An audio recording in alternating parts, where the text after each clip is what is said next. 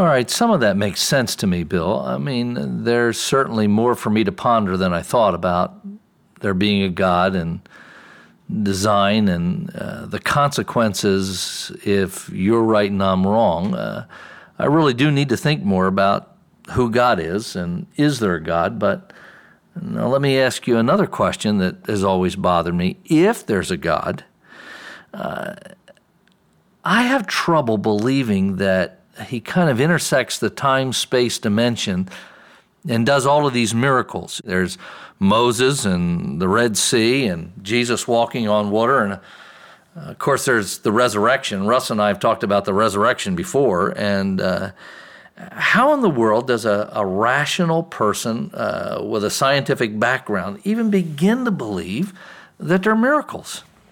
Are you saying, Larry, that you find it unlikely that if there is a God, he would step into human history and do these dramatic kinds of miracles, or that he's done so in the past? Yeah, I think that's right. Well, there's a helpful story I'll give you, but in order for the story to work, you have to imagine that the characters in it can talk. Okay, I'm in. Go. It's a story about a flower, a dog, a man, and God. A flower and a dog are in a meadow having a conversation. The dog says, "It's hot. I'm going to trot over to the shade."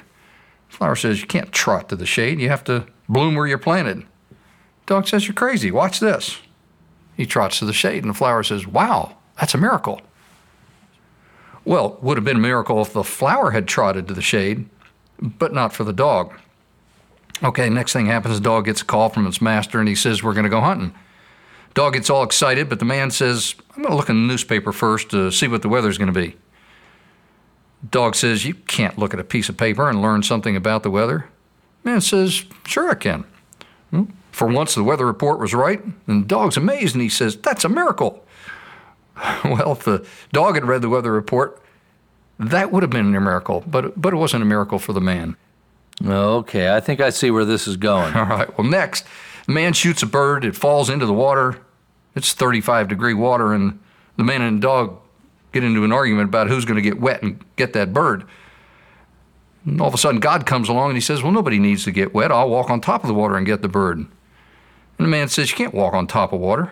God says, "Really? Watch this."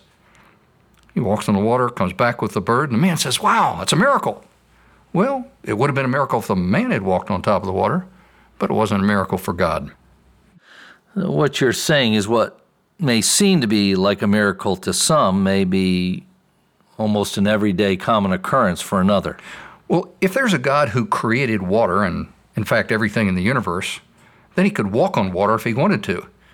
And it's not even difficult or surprising for him to do it. So the point is, if there is a God who can act, then acts of God are both possible and reasonable. The only question is, what's the evidence that any of this miraculous activity is actually taking place?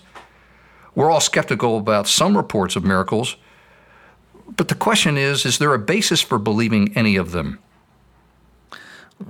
Do you have an example of any that really actually happened? Well, for me, Larry, Exhibit A in the case for miracles is the resurrection of Jesus Christ. There was a professor at Harvard Law School in the late 1800s named Simon Greenleaf who was an ardent skeptic. He didn't believe in the resurrection of Christ, and some of his students challenged him to investigate it. As a result of his investigation, he did a complete 180-degree turnaround and became a passionate follower of Christ. Now, here's somebody who's brilliant.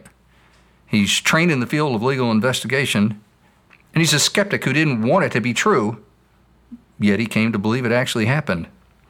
Now, does that prove that the resurrection happened because he came to believe it?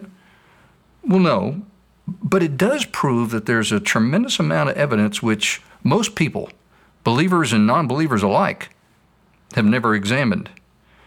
So I'd simply challenge any honest skeptic to take an objective look at the evidence for the resurrection of Christ. All right, I'm in. Where would I look for that evidence? I got to read the Bible, or can I find it someplace else? Well, there are a lot of great resources, but I would recommend a book by Lee Strobel called The Case for Christ. He has 4 chapters in that book on the evidence for the resurrection specifically, in addition to other chapters on the historical reliability of the eyewitnesses who told about what they saw.